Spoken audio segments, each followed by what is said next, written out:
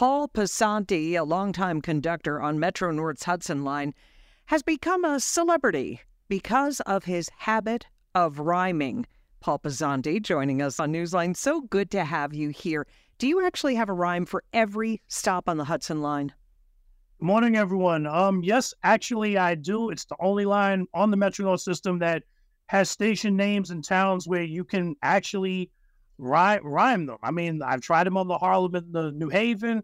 Some of theirs are a little more difficult. In fact, some of theirs are actually impossible, but you can blend them into a rhyme, though. Okay, now I played a little sample of some of your rhyming. Can you give us a sample right now? All right, here we go. Ladies and gentlemen, the next and final stop, Croton Harmon Station. It's the end of our journey, our destination. Or I could use, ladies and gentlemen, we're now arriving at a town oh so charming. They called it Croton Harmon. Very nice. Can you do Yonkers? All right, ladies and gentlemen, if this stop is yours, be happy, go bonkers. We're now arriving in the city of Yonkers. That might be my favorite. Do you have a favorite?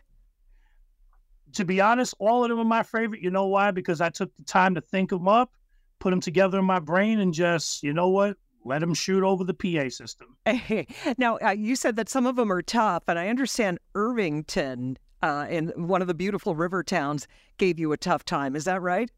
Irvington is definitely a tough one because you're going to say, ladies and gentlemen, everyone, next stop on the train, Irvington. You got to break it down a little bit, break it into parts. That's the only real way you can make Irvington work. So what's the deal here, Paul? Were you really good at poetry in school? In the English class, I mean, we're going from elementary to junior high to high school. Yeah, I was an English nerd, pretty much. You can laugh that one off. And yeah, that was something I was very good at. You know, I kind of, obviously over the decades, I fell out of touch with it. But as I started progressing up through pretty much the year 2019 is when I started doing rhymes. It started with, you know, one of the most annoying things you can encounter on the train, people placing their feet on the seat.